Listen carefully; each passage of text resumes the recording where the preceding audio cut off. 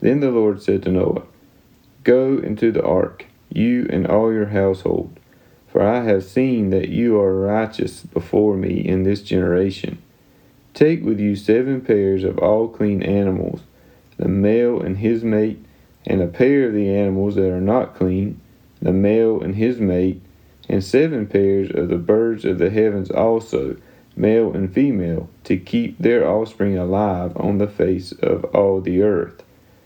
For in 7 days I will send rain on the earth 40 days and 40 nights, and every living thing that I have made I will blot out from the face of the ground.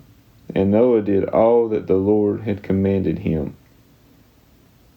Noah was 600 years old when the flood of waters came upon the earth. And Noah and his sons and his wife and his sons' wives with him went into the ark to escape the waters of the flood. Of clean animals, and of animals that are not clean, and of birds, and of everything that creeps on the ground, 2 and 2, male and female, went into the ark with Noah, as God had commanded Noah. And after 7 days the waters of the flood came upon the earth.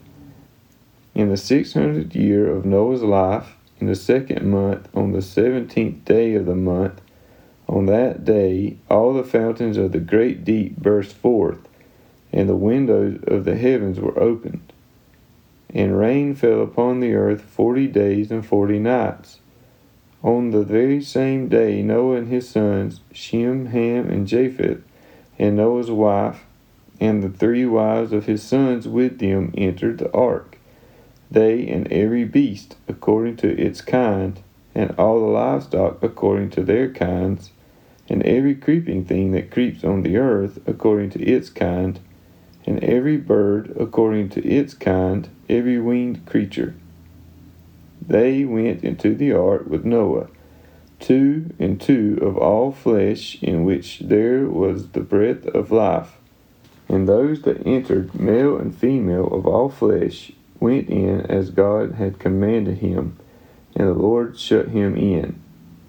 The flood continued 40 days on the earth. The waters increased and bore up the ark, and it rose high above the earth.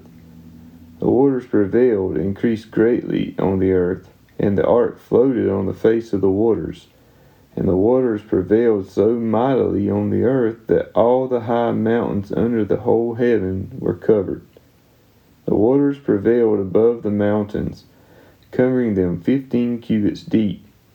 And all flesh died that moved on the earth, birds, livestock, beasts, all swarming creatures that swarmed on the earth, and all mankind.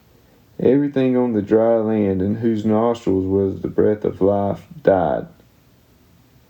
He blotted out every living thing that was on the face of the ground, man and animals and creeping things and birds of the heavens. They were blotted out from the earth. Only Noah was left, and those who were with him in the ark. And the waters prevailed on the earth 150 days.